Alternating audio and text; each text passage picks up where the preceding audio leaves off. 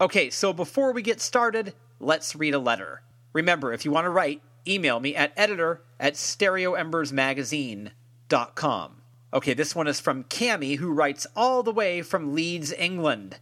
Dear Alex, I'm starting my own organic rock and roll jam company, and I'm having trouble coming up with original flavors that are named or have names inspired by musicians. You seem like a fast guy, Alex, so I thought I'd take a crack and put you on the spot to see if you could come up with 3 or 4 names on the air. Well, Cammie, first of all, I'm glad I seem like a fast guy to you.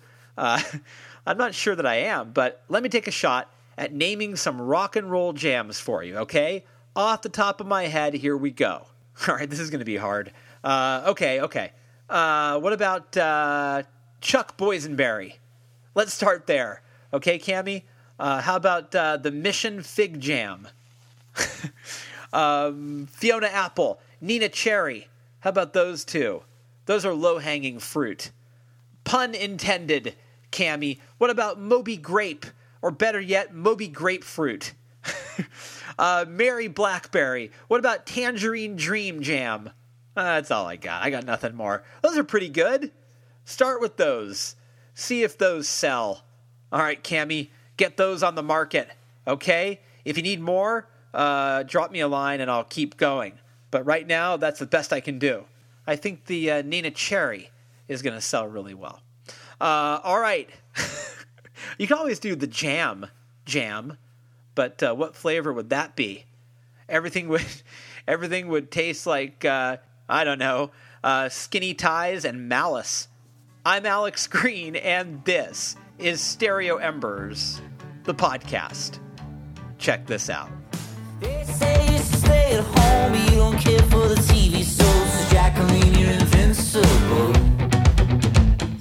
Falling into the olden days, but you don't care for the old cliches, so Jacqueline, I know you know, but it's hard to make sense of the movie when you're in the starring role. Jacqueline, Jacqueline, you're invincible. No one can try your eyes, it's up to you, Jacqueline.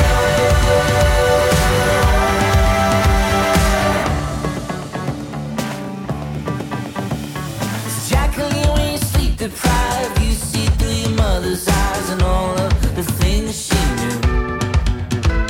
So don't listen to anyone between you and the setting sun. You're doing the best you can do, but it's hard to make sense of the movie when you're in the starring role. Jacqueline, Jacqueline, you're invincible. No one can try your eyes, it's up to you, Jacqueline.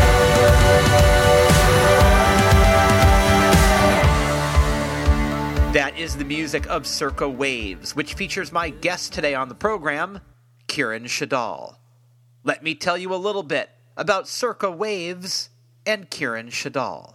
Life is a tragedy when seen in close up, Charlie Chaplin once said, but a comedy in long shot. Very true indeed. And not only that, you kind of need one to understand the other. Well, Circa Waves' new album, Sad Happy, does just that. And so in tune with how intertwined the two emotions are, the Liverpool outfit released their album in 2 parts at 2 different times. The happy side, well, that came in January, and the sad side arrives this month. That's right, you've got the sad to look forward to. But seriously, look at the drama masks of Talia, the muse of comedy, and the mask of Melpomene, the mask of tragedy. 2 totally different masks, but always depicted in tandem. And though Circa Waves put out their 2 masks, or their 2 sides of their album, completely separately, ultimately, they belong together. They're part of one big piece. Now, speaking of together, Circa Waves formed in 2013, and they're one of those bands that hit the ground running. Their debut record, Young Chasers, went straight to the top 10, they played Glastonbury and Tea in the Park, they toured with the Libertines, and they quickly cemented their reputation as one of the most exciting bands around.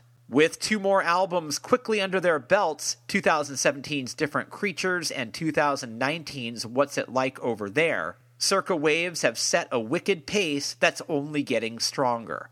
And Sad Happy is some strong work. From the spry pop of Move to San Francisco to the fiery bliss of Be Your Drug, Sad Happy is an album that's rich and catchy and dark and deeply, deeply moving. I love this record, I love this band, and I love talking to Kieran. So have a listen to our conversation. This is me and Kieran Shadal of Circa Waves, right here on Stereo Embers, the podcast.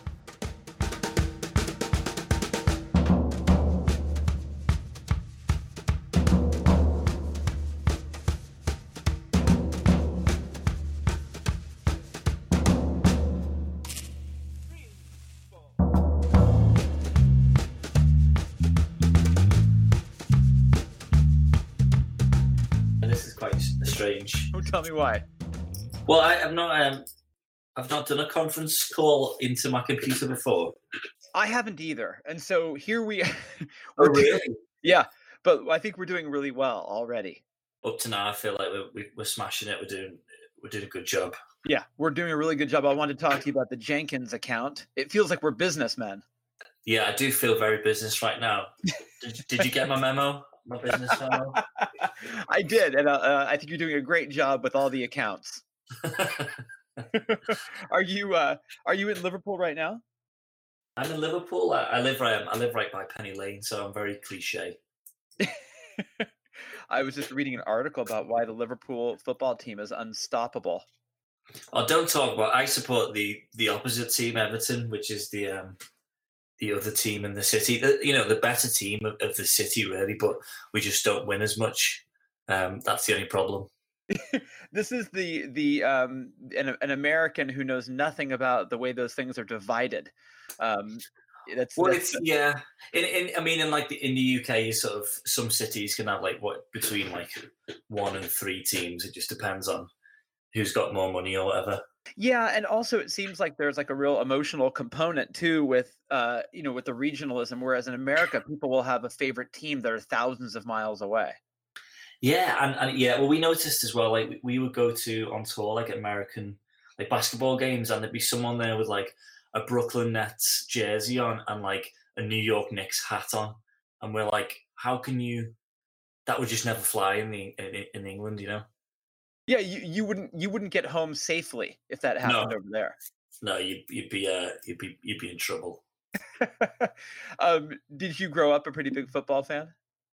Not really, to be honest. I don't really follow it too much, to be honest. It's one of those things. But in Liverpool, it's very, it's music and football. It's the Beatles and Liverpool Football Club or Everton Football Club. So it is very intrinsic to the sort of Liverpool lifestyle. When you grew up, were your parents supportive of you choosing the music option?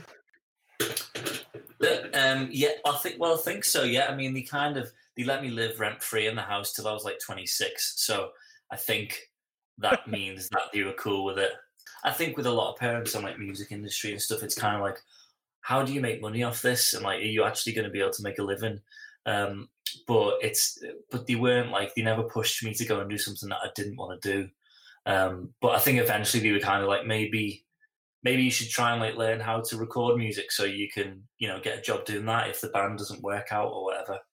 Making a living in music the path to that is not as clear as it used to be. Do you feel that way? Well, I think the money has dried up certainly in a lot of the industry of there's not as many. There used to be tons of A&R men and stuff, and I grew up thinking I'd love to go and be an A&R man and discover and find all these bands and stuff. But that role has kind of shrunk now. It's more social media analyst, which doesn't really interest me as much. But I do. I mean, especially coming from Liverpool, there's not many jobs. You have to kind of be in London really to get into the industry. Yeah, but you have to get out there and play live, right? That is an enormous source of a band's income now. Yeah, definitely. Yeah, I mean, to actually be able to kind of put food on the table, you need to be playing festivals and trying to get out there as much as possible. But it's also crazy expensive. For us to try and go to America costs us an awful lot of money. So it's a balancing act, really, just to try and survive now as a band, really. How has the sort of the coronavirus, has that sort of put an interesting spin on travel for you guys? Yeah, it feels really cool and risky now, and like might get the coronavirus. Well, to be fair, we've not travelled that much since it's all kicked off. So I don't know. I mean, we're meant to be going away around, America hopefully this summer, and Europe towards the end of summer. So we'll see, man. I don't know. We might get like sort of told that we're not allowed to go to certain places. But I try not to worry too much about deadly viruses. Right. You have music to play. You can't worry about that. You might come to America and like everybody's gone. That could happen. That's true. I mean, we're not that big in America anyway, so it wouldn't be a huge dent in our money sort of savings. But I think it would be an issue for touring America if everyone was gone.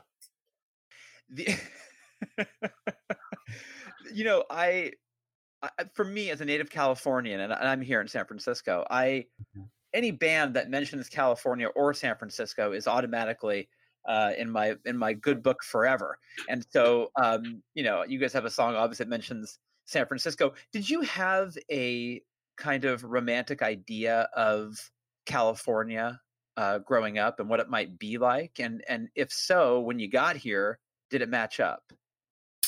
Well, I think, I mean, like in the UK, certainly America has this like Hollywood tinge to it, and everything seems perfect. And like we sort of, in the UK, we grew up with like the OC and all that kind of stuff, and all these television shows that, especially like California, just seems like this incredibly beautiful place where everyone's beautiful and it's always sunny and it's amazing. And I think like certainly we love San Francisco, but I think once we got there, we were surprised by the huge amount of poverty that was still there, and like these huge organizations next to these roads full of homeless people sleeping in tents, and that was quite a big shock to the system. And I think it was more extreme than we'd imagined it would be. And for me, growing up in the '80s and listening to Echo and the Bunnymen and the Laws, and I had this sort of my romantic idea of putting on a trench coat and growing my hair over my eyes and walking around England writing poetry. That was my thought. And like just loads of hairspray and just being really miserable all the time. That's the north of England. Right. That was what I was striving for. Yeah. Well, I think rainy city. If it's a bit cold, it just brings out the best music. I mean, look at Manchester. It rains there constantly, and you get like the Smiths and Joy Division from that. So I think it's a good thing. Yeah. Do you find that the way that you write will depend, lyrically, on where you are? Probably, yeah. I mean, yeah, definitely. I think I end up always like writing like dream pop or something if I'm in somewhere really sunny, and then I'll write.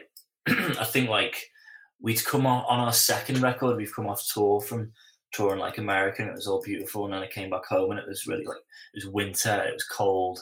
The heating wasn't working in my flat, and I wrote the whole second record's it's a lot heavier and darker. So I'm probably almost too influenced by my surroundings, I think.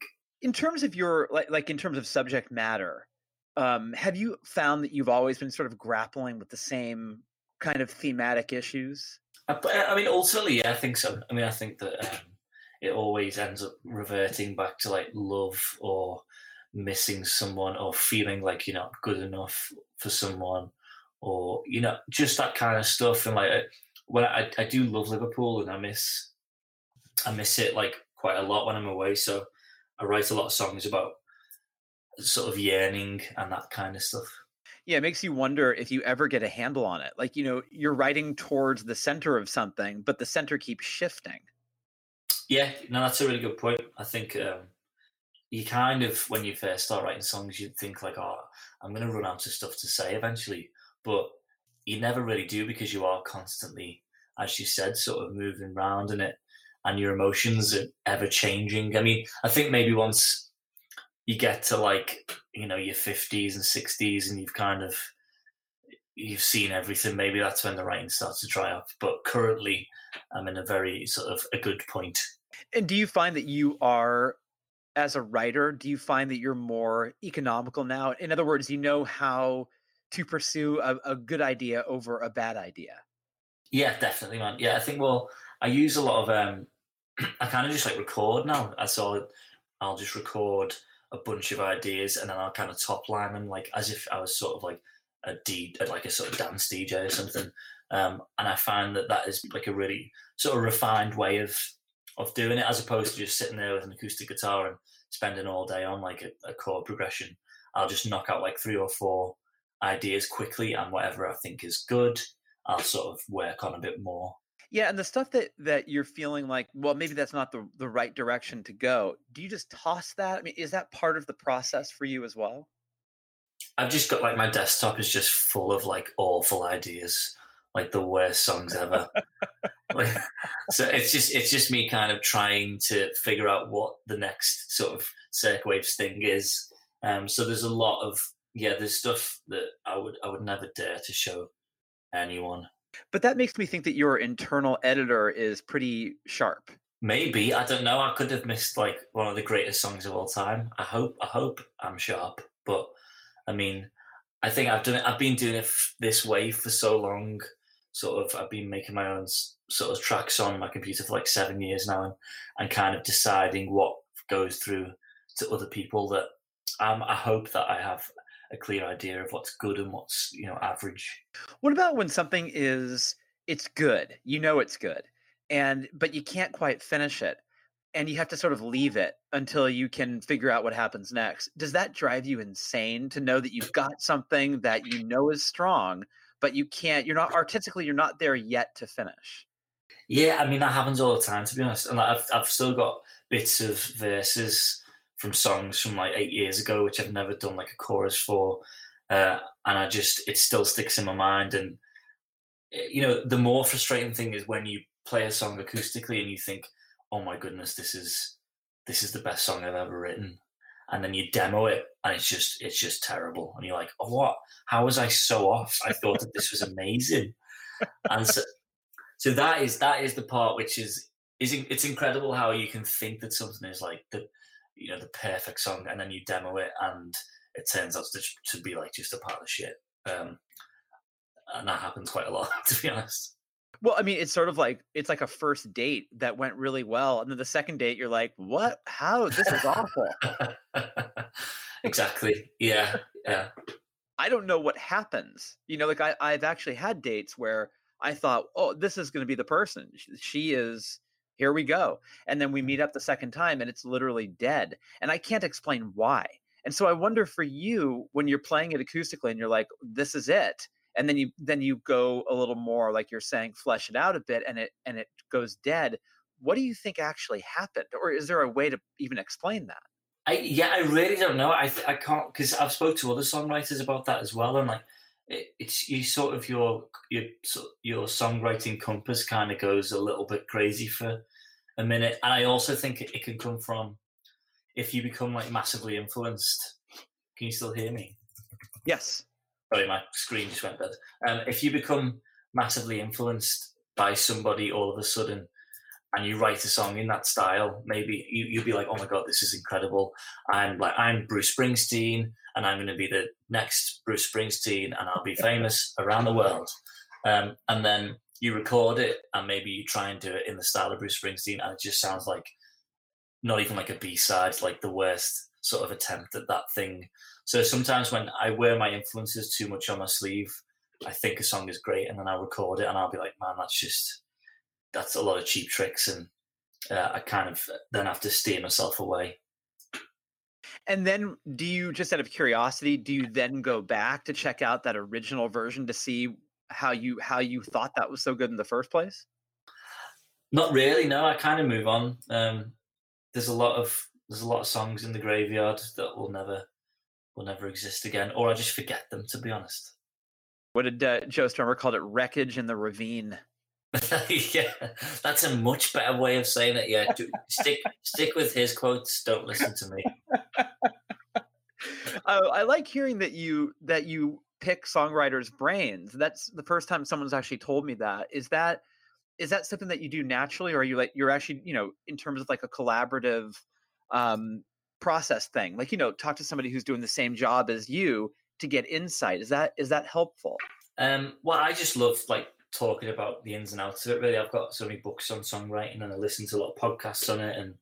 And if we're on tour, sometimes we'll tour and we'll be like in the same tour bus as, like Two Door Cinema Club or Sundara Karma, or we were on tour with a band called Boniface. And I'll always talk to the songwriter, a little bit, and be a bit kind of like, isn't this annoying when this happens? And how do you do this? And every songwriter is so similar that, we all sit there with a guitar and kind of go and hope that the melody is strong enough, and then sort of write lyrics on top of that melody and hope that the lyrics are good enough. And you discover that everyone's kind of the same, just at different places in their, how good they've got. Is that a comforting thing to find out, well, we're all in this together and we're having the same struggles? Yeah, totally. I mean, but then you listen to like Noel Gallagher, who'll be like, yeah, man, that's what I do. And then I wrote Don't Look Back in Anger. And you're like, oh, well, I haven't done that yet. Yeah, I know. It's also the kind of thing where when someone goes, I have no problems at all, I just sit down and write a song in 8 minutes and move right on. Yeah, I remember speaking to Yanis from Foals, and I was like, so do you write all the time to be able to, churn out so many records? And he's like, not really, man. I just write for like 2-3 months before the album comes out, and that's it. And I'm like, what? I write every day, and we're nowhere near as big as you. I'm like, so I mean, everyone has a similar kind of process, but I also think that people's brains are either just like wired to do things quicker or wired to do them in a kind of more refined and better way. And I'm just kind of fumbling around in the dark, hoping to find a decent song. Yeah, and I like hearing that you're writing every day. I mean, I think that a lot of people who listen to this are, young musicians, and I think it's good. It's very instructive to hear that for you, it's a daily practice. Yeah, I mean, yeah. I definitely know that there's a lot of people who don't do it every day, and you can still be good. And I also think that some people like find it a little bit like they get blown out and there's too many songs and there's too much going on. But for me personally, because I write quite quick, short bursts, I find that writing every day just helps me churn out as many ideas as possible. And as I said, like there's a lot of terrible songs in there, but the more I write, it's kind of law of averages that eventually I'm going to come across like a good idea. So for me, I would definitely tell people to write every day. But I also think that, there's a lot of great writers who don't do that. So don't feel too much pressure if you're not, writing 7 songs a day. Do you feel strange if you take a few days off, or do you just not even do that? I do it more now because I've just had a kid. So I've got like a 5-month-old kid, and obviously that becomes harder to find like a free hour to write music. But then when I do go back to it after like 3 or 4 days, I feel quite like refreshed. And it's probably something I should do more really, but because I just love doing it, I end up writing most days. But when I take a few days off it, I definitely come back and ideas come sort of almost quicker. How does it feel? First of all, by the way, congratulations on being a father. Oh, thank you. Nice one. How has that changed you artistically, or obviously personally? But artistically, do you feel that your perspective has changed? I feel like I'm almost on a deadline a little bit more. Like I want to use up all my time really well because I want to be able to spend as much time with him as possible. And in terms of touring, I want to be able to like really get everything out of it that we possibly can to become a better and bigger band. And in terms of like lyrically, I definitely think I kind of have been writing songs a bit more about the overarching feelings of like life and stuff, and really a bit more like deeper stuff. And that's probably just because like it's on my brain that I've got this 5-month-old kid, and like everyone's saying that the world is going to end in like 50 years, and I'm like, oh my god, what? That's crazy. So there's a lot more things about mortality and and all that kind of scary stuff. Yeah, because it shifts the way that you think about the world, because the world isn't just about you, right? It's about you being responsible for somebody much smaller. He is much smaller than me. But yeah, absolutely. Yeah, it changes. Your whole view becomes. It's strange because I used to go on tour and I'd really miss my girlfriend, and I'd be like, I miss her so much. I can't wait to see her. But now when I go on tour, I still miss she's my wife now. I still miss her, but I've now got this thing which is actually like my son, which is like my blood now. Like I've got this connection that I have to protect this thing to keep it alive, and that is such a strange feeling, going like 1,000 miles away from him, which is everything that your like human animalistic body is telling you not to do. So like going on tour now is such a different thing, and it's taken some time to try and sort of get used to that, and I'm sure it'll take, maybe it'll get easier or maybe it'll get harder as he gets older, but it's certainly changed the way touring feels. If nothing else, I'm feeling zen. It seems the world has gone to shit again. So pack your bags, we're leaving soon. I heard they're selling flights to the Pink Moon.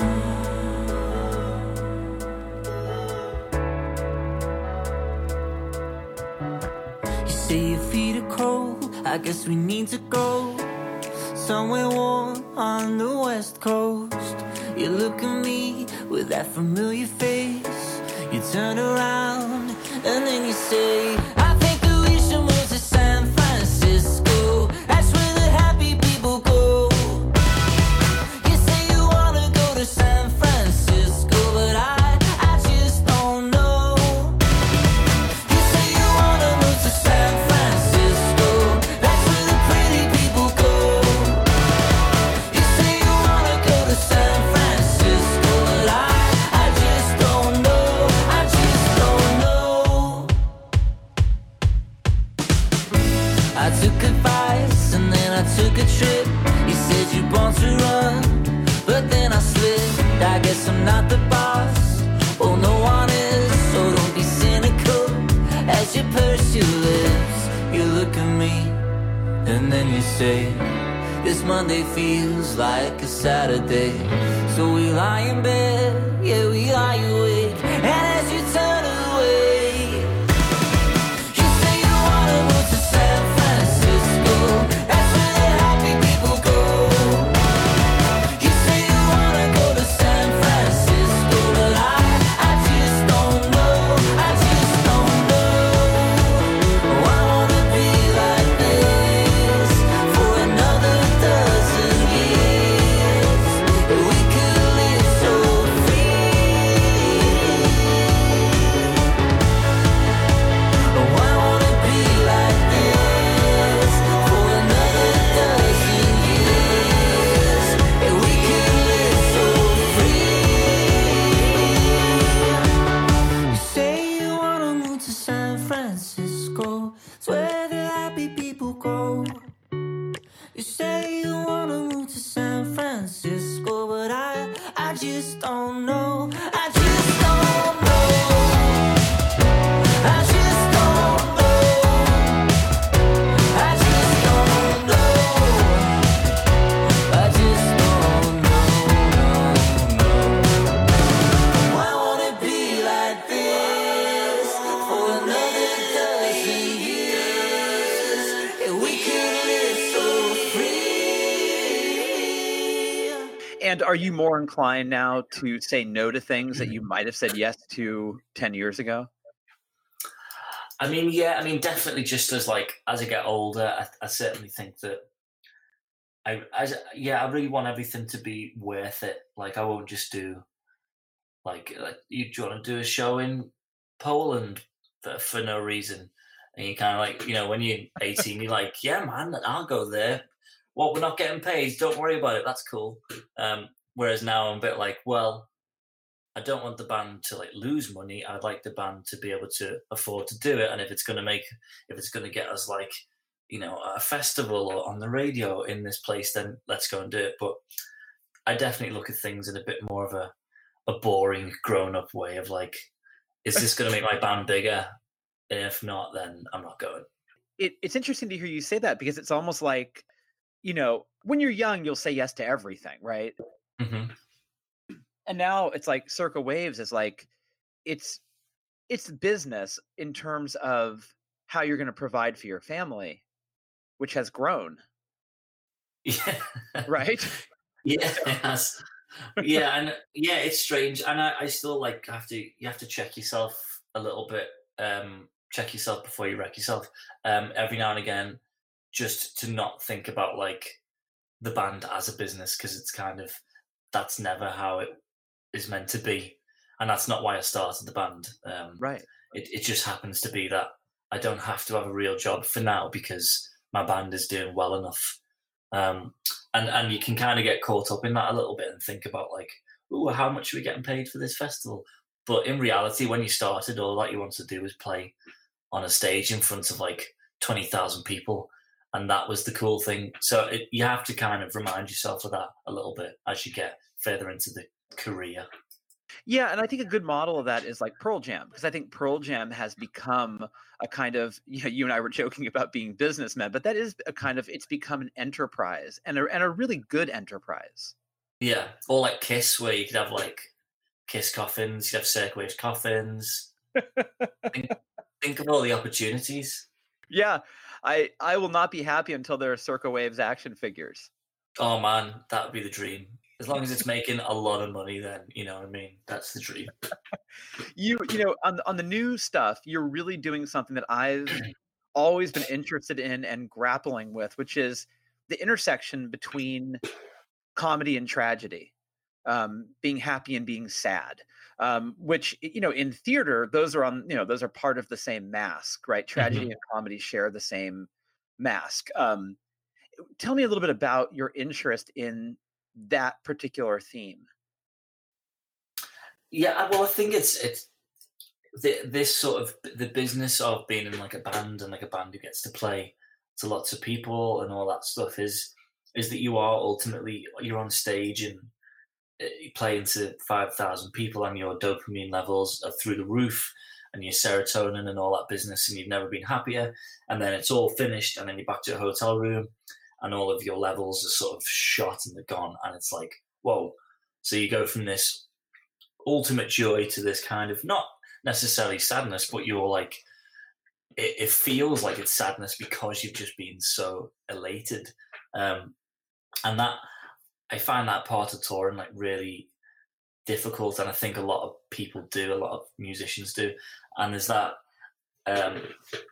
that kind of feeling of sadness and happiness next to each other, I feel like is also quite common in the world, and like on social media. And you see, like, as I was saying before, stuff about climate change right next to like a really funny video of like a goat jumping on a trampoline. Yeah, so it's like it's this constant balance of these two things that live so dramatically close to each other. And really, you need one to appreciate the other. Yeah, absolutely. I think that people tend to get a little bit nervous when they feel sad, but it's probably an emotion you should honor. Yeah, I would agree with that. Yeah, and it is that thing of you don't know what you've got till it's gone kind of thing. Like you need to, the ultimately, like if you have the lows, then the highs are going to feel a lot higher. And I think like being unsuccessful, like we were all in bands that weren't successful for like 10 years before Circa Waves, and we did the circuit and we played to no one, and we did all that stuff. And then when we got to be a certain level and we were playing in front of loads of people, it was like, oh my God, this is incredible, because we'd had those times that weren't so good. When you meet someone and they say, oh, I'm happy all the time, that's probably not normal. I mean, you shouldn't be happy all the time, nor should you be sad all the time. No, that person's on drugs who's right. Happy all the time. And they will eventually be sad. Are you critical and hard on yourself in a way that, that it sort of drives you to be better? Or have you always been hard on yourself, or do you let yourself off the hook? I would say I'm probably quite hard on myself. I think maybe I'm definitely like an overthinker. I don't sleep because I think about the sound of a snare drum on the record, or like the way a lyric sounds or like a mix, or so I'm quite hard on myself in that sense that the things that I need to be perfect probably don't actually matter too much, to other people. And yeah, I think like with a lot of musicians and a lot of bands, you're always looking above like the bands who are doing better than you, or the artist that is doing bigger things, and you're always like, why aren't I doing that? I want my band to be doing that. That's like, but then, in reality, there's a band who are below you who are looking at you doing the same thing, going like, why aren't you? You can never really appreciate where you're at. I think it's just the unfortunate nature of like humans and always wanting more, is that you're always looking, sort of at people who are doing better than you. So that makes me a bit hard on myself, but I'm getting better at just like appreciating what I've got and, all that kind of stuff. Are you a competitive guy? Yeah, definitely. I think like I've always been, when we started the band, I always used to say, and she was like, I want to be as big as the Killers or the Kings of Leon. I want to headline festivals. And that's always been kind of in the back of my mind, that I want us to be a really big band, Yeah, I always feel like when Morrissey sang that song, "We Hate It When Our Friends Become Successful," I thought, not a great song, but certainly a very true sentiment. Yeah, I think that's it. Like, there's definitely there's people who I look at and go like, I'm so happy that you're doing what you're doing, but I'm also like, oh man, but I wish I was you, and I wish I was doing that. Like, it's just the way humans are built. But I think it's just a section of like ambition, is that, the reason I'm so ambitious is because I look at those bands and I go, I want to be doing that. And that pushes me to do it because I can see it. It's similar to like the Beatles and the Beach Boys. Like, Paul McCartney looked at Brian Wilson and was like, I want to do that. And Brian Wilson looked at Paul McCartney and said, I want to do that. It's just it's a thing that keeps repeating itself in music and in life. Which bands do you hear and you go, God, how did they do that? That is just miraculous. Like, who out there is making music that really knocks you out? There's a band called Gang of Youths who I've recently got into. I think like lyrically, he's like, that guy's like blowing me away. It's absolutely nuts.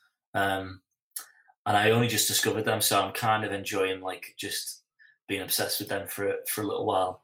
I've always loved like, I like really simple stuff, Matt. Like, I've always loved like Arctic Monkeys and the Maccabees, and I loved like the production of like Tame Impala, so I listened to that quite a lot. And then I listened to just a lot of songwriting stuff, so still like Joni Mitchell and Carole King. Like, I listen to Tapestry by Carole King at least like once a month, and just kind of go, how on earth did she write those songs? I know, it's crazy. So there's so many talented people who I wish I could be as good as. I mean, Tapestry is just a clinic, and it's just a songwriting clinic. It's ridiculous, and like just this woman doing this thing just on her own at a piano, and at a time where there's loads of like guys just looking at her like, you can't do that, and she just smashed it and like became, I think it sold like so many millions of records, and she's a huge inspiration for all like the music that I try and create.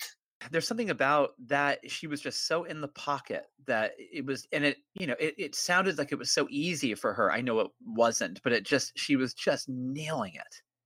Yeah, I don't know what it was. There was a period of time, like sort of troubadour-y time, where there's just a lot of like really sort of incredible songwriters whose records is to this day still really popular, and that is like nuts when you think about how long it's been now since like Tapestry and Joni Mitchell's Blue and like James Taylor's Sweet Baby James. I can't remember the name of the album, but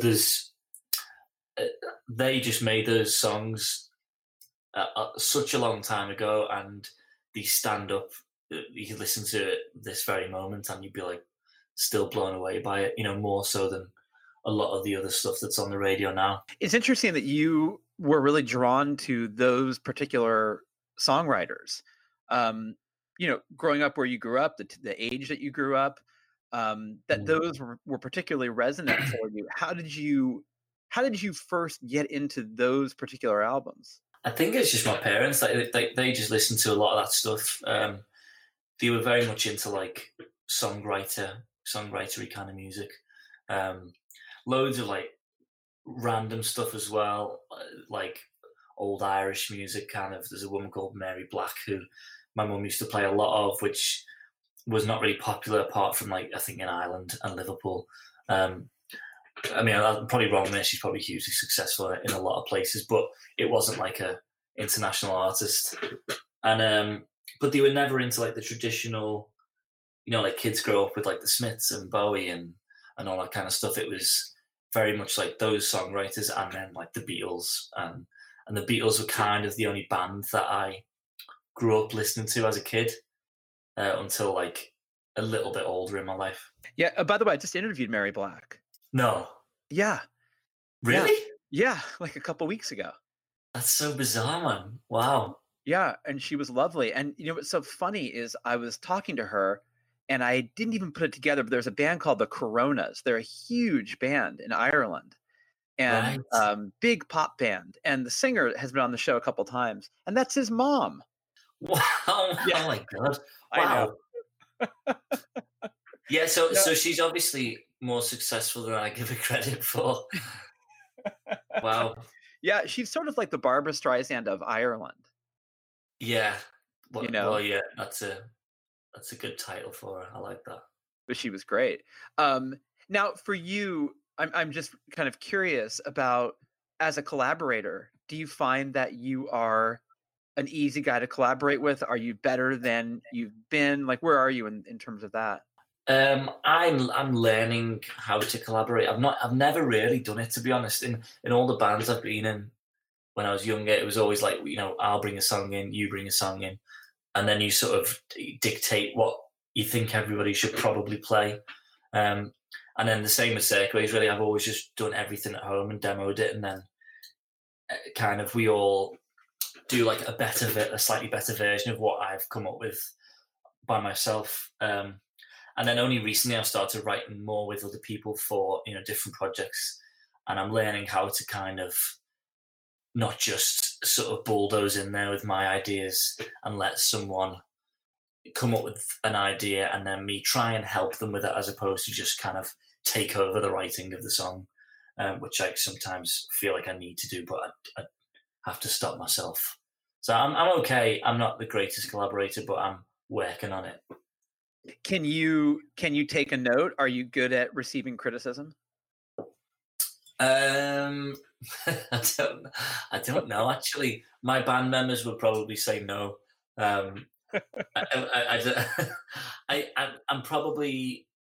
It depends on the note, really. If it's like, if you can shroud it in positivity, then I might take it better. But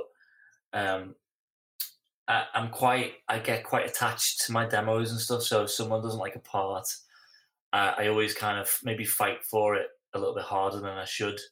But usually I write quite good parts, so it doesn't happen that often. That's a way to avoid it. That's a way to avoid anything awkward, is to just crush it. Yeah, which fortunately I've been crushing it for a while now, to be honest. So but if someone says, "Hey, your hair looks great and you look fantastic, well rested," you're like, "Oh, here we go." Yeah, the shit sandwich is a fine thing. Yeah, exactly. I know, it's almost like when you're going to break up with somebody. Hey, this has been so much fun. You're so much fun to be with. But I have a couple of notes. Yeah, exactly. I like my as soon as my management calls me and like, "Hey man, that new song you sent her was great." I'm like, "What are you about to ask me to do? Like, what's going to happen now?" Yeah, I want to talk to you about something, but before I do, did you ever know that you were the most handsome person I've ever talked to? Exactly.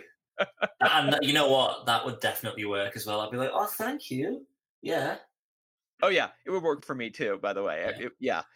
You were mentioning Gang of Youths, and one thing I love about that band is it seems like there's nothing in his heart that didn't go into the lyrics. I mean, it is like the most, raw, opening a vein, lyrically, it's just all there. It almost feels so intensely personal that it's, the intensity behind that is incredible. Do you feel when you're writing that you are willing to go that far, or do you purposely withhold certain emotional elements? I certainly think with some songs, I mean, I'm definitely doing that more. There's some songs on this record which are definitely like more raw than I've ever been. But I have the tendency to write lyrics about like random things before myself.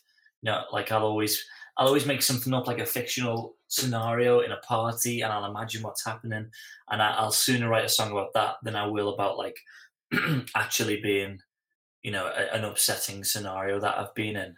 But when I listen to like Gang of Youths, that makes me like go like, man, I need to step my game up and like really kind of put myself out there a bit more. And I think it's the specificness of his lyrics which I'm really attracted to.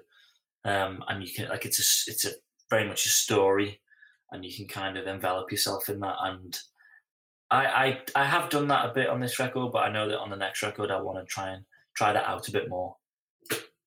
Yeah, there's something where you can kind of encode the lyrics a bit so they're not as personal. But with him, I know his wife had cancer and he'd been through all these things. And for those of the people who don't know him, this guy is sort of like Bono and Chris Cornell and Michael Hutchence all kind of wrapped into one. And he's very handsome. He is. Yeah, he is. I know. I hate him. Yeah, he is really an incredible guy. But because I always feel, because I'm a writer, and I always feel like I never wanted to put things like my family into my work, or I always tried to sort of shy away. As a matter of fact, I found that when I started writing about other people, even though you're really writing about yourself, I found that it was a lot easier for me. I felt that it was almost too emotionally on the nose to sort of write about certain things. So, encoding things or mythologizing things is sort of a way of sneaking that in. Yeah, I think that I what you said about it becoming easier to write when it's a real emotion, it's amazing how quickly a lyric can kind of come together, and how quickly a song can actually form if it's about like a real emotion or a real person. I think there's a skill in doing that, and I don't know whether I've ever achieved that, but I almost like to just sing a melody and then let the lyric happen, and then kind of write a song that's loosely got a meaning, but then kind of years later I'll figure out what I was actually going on about. Like this, like the first record that we did, I never really thought about the lyrics. I just wrote whatever came to my mind, and then looking back at the songs, I can kind of put some meaning to them now, which at the time I didn't really do that. What I've always loved about your work is that there's something very familiar lyrically about the way that you write. There's something conversational and observational that work together in a way that it makes you feel there's a real intimate relationship with how you write lyrics. It to me, it feels like you're not sort of the filter that you use to let the lyrics come through. You're almost willing to let anything in, and I always like that about your work. Oh, thank you. Yeah, I don't know. I've never really thought too much about it, or tried to. I study so many writers, but I generally don't study my own writing. I just let it sort of happen, and I'm hoping that it's getting better all the time. And I listen to a lot of people like Alex Turner and like Guy Garvey from Elbow, and that kind of visual. I always try and make stuff that's quite visual, and if I can achieve someone to sort of feel emotion from a song, then that I've kind of done my job, I guess. Were you an Echo and the Bunnymen fan? I kind of got into them a bit, but I don't know them. I don't know them as much as I should, really. They're one of those bands that I'm scared to get into because I'll just end up writing like 20 songs that sound exactly like Echo and the Bunnymen. Like they've got such a distinct thing, and like I know that I did the same with the Lars. Like my old tour manager was like, "Have you ever heard of the Lars?" And I was like, "I've heard of them, but I've never really And he was like, listen, there's only one record, listen to it. And I listened to it and I became obsessed with it. Yeah. And I wrote like 50 songs. I think it was after the first Circa Waves album. And I came back with all these new songs. I was like, what do you think? And everyone's like, man, you sound like, we're not a skiffle band. What are you doing? So I had to kind of put them to one side and go, oh yeah, that's not what we are. And there's loads of bands like that. Like, if I listen to too much of the National or the Walkman, I'll end up writing loads of like dreary piano songs, and so I'm sort of influenced a bit too easily, you know. Yeah, it reminds me when you meet somebody who has a really strong personality, and by the end of the day, you're talking like them. You pick up their cadences. Yeah, exactly. Yeah, and I think like there's some people in this world. It tends to be a lot of artists are like sort of chameleons, and they will adapt to their surroundings to kind of get along with somebody or something. And it happens with music as well. Like I'm so attracted to some bands and the way they sound that I just can't help myself when I'm recording or writing to want to imitate it. And it's a bad habit to get into, and I have to sort of try and not do that as much as possible. Well, you can blame me a year from now, but here's what I wrote down when I listened to the new stuff. I wrote down Echo the Bunnymen, Ocean Rain, because it reminded me of the Ocean Rain record, which I don't know. Okay, so you got to listen to that. And I also wrote down Trash Can Sinatra's Cake, which is their debut record. Okay. Do you know that one? The band Cake? No, the Trash Can Sinatra's album. It's called Cake. Okay, sorry. Yeah, they're a Scottish band, Trash Can Sinatra's, and it came out. I got that and the Laws record literally at the same day back in 91 or something. And anyway, so the new stuff reminded me of that first Trash Can Sinatra's album and Echo's Ocean Rain record. So there's your assignment, my friend. Okay. Listen to those records. Yeah, well, album 5 is going to sound exactly like both of those records now. So well done. Look what you've done. Yeah, and then in the liner notes, you'll say, "Thanks, Alex Green, you motherfucker." Well, it's a pleasure to talk to you. You're a genial guy. I love your band. I've loved you from the start, and it's a real pleasure to get a chance to kind of break it down with you. Thank you for being willing to sort of dissect yourself. Yeah, to be honest, I don't think I've spoke this in depth about myself ever. So I feel like I've shed some skin. So thank you. My pleasure. Yeah, thank you for being willing to do it. Come back on the show, man. Yeah, I'd be glad to. And next time we go to San Francisco, we'll have to have a beer.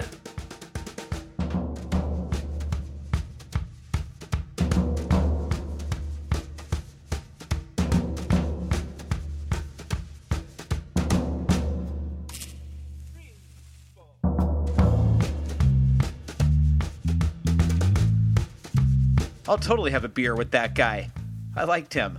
Kieran Shadal of Circa Waves. All things that are related to Circa Waves naturally will be found on the Circa Waves website, circawaves.com. Find out when they're coming to your town and pre-order the music. Of course, the happy portion of the Sad Happy album is already out, and the sad part will be out in a couple of weeks. As for me, AlexGreenOnline.com will tell you all you need to know about what's happening in my creepy little world that I built by myself in the dark with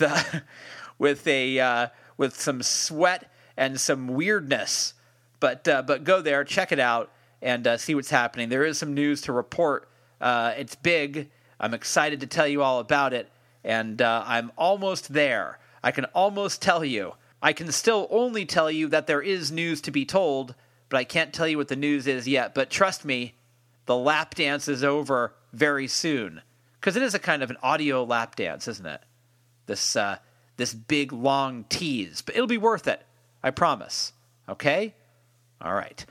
Stereo Embers, the podcast, is available on all podcast platforms, so go to the one that you use, find us, rate us, and tell all your friends about us. And that's all we're asking. A nice comment or two goes a long way in these digital times, so if you have a minute, maybe, leave a sentence about what this program means to you. Now, if you want to drop me a line, please do so. Editor at stereoembersmagazine.com, or follow me on Twitter at EmbersEditor, or follow me on Instagram at EmbersPodcast. Thank you, as always, for listening to the program. Let's close the show with another new song from Circa Waves. This is Call Your Name. I just realized that I'm only playing songs from the Happy album and nothing from the Sad album. I wonder what I'm running from. All right, here's Call Your Name by Circa Waves. Enjoy it, and I'll see you next time right here on Stereo Embers, the podcast, only on Bombshell Radio. City